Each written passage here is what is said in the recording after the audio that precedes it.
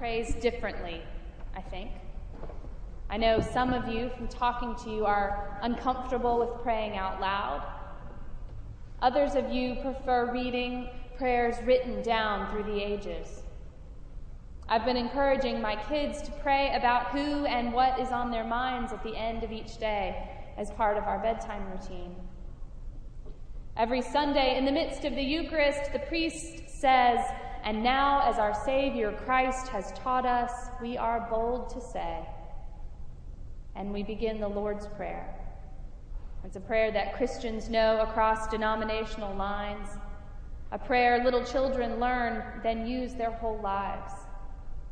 When we think of Jesus teaching us to pray, we often think of him on the Mount of Olives, teaching the disciples the Lord's Prayer.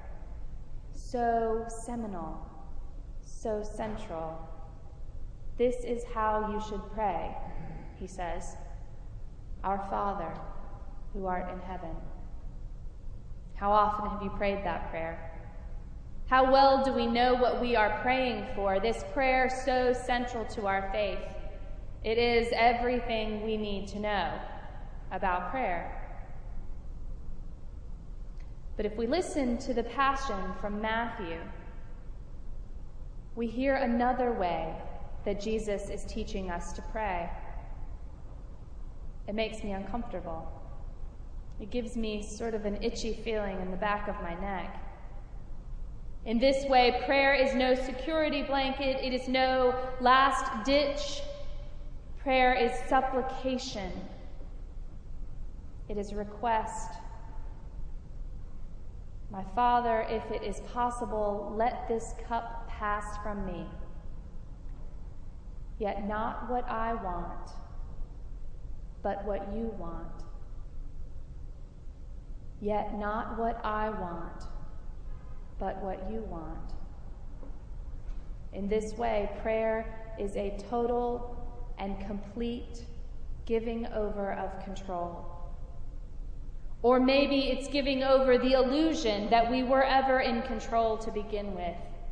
It highlights that oft forgotten line of our own Lord's Prayer, "Thy will be done." There's a popular movement among some branches of Christianity that preaches wealth, financial security, personal gain through faith and prayer. The belief there is that if you do not get what you want, you are not faithful enough. You are not praying hard enough. And I wonder sometimes if these evangelists have ever read this part of the Passion. I wonder how they understand God's will being done. I know truly that God, the God in which we believe, loves us, cares for us deeply. I know God wants all good things for us. I also know that God is God, and we are not. This is a prayer that says, "I am not God." The Spirit of God moves in mysterious and holy ways, in ways that we will never understand, ways that we cannot possibly comprehend. To pray for God's will to be done, we are acknowledging that we don't understand, that we can't understand, and that in some sense it's going to be okay anyway, even when it doesn't feel okay. Even when it feels like it will never be okay again. Jesus is teaching us how to pray.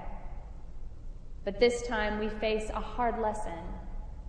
No matter how faithful we are, no matter how hard or how honestly we pray, we are not in control. The answers God provides to our prayers are often not what we expect. Yet not what I want, but what you want. Thy will be done. By giving up this supposed magic power of the simple ask and receive, we admit that God is sovereign over all. It's difficult to admit.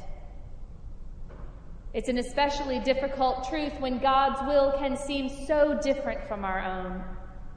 It's an especially difficult truth when God's will doesn't make obvious sense in our own limited understanding. And it is a terrible truth when all we can see of God's will is the crucifixion, without seeing what is to happen after. But even within this difficult truth, this possibly discouraging truth, lies another truth. Jesus prayed. Though he knew that God was going to make the mysterious decision in the end, Jesus still threw himself down at the garden at Gethsemane, and he prayed. He prayed to God. In the earnestness of his prayers, prior to turning toward his death, Jesus spoke with God, expressing his deepest desire while also acknowledging his total lack of control. What you want, God, thy will be done. Jesus knew that prayer to God was not a one-sided laundry list of wants or even needs, but a conversation. Prayer is relationship that moves both ways and helps us to know ourselves and to know ourselves closer to the one who created us. The truth is, God's will be done. It's when we acknowledge it, when we have that relationship, when we stop fighting, when we admit that we are not God, then and only then can we go about the business of being the people of God that this world needs so desperately. Yet not what I want, but what you want. Thy will be done. There is no faith greater than this.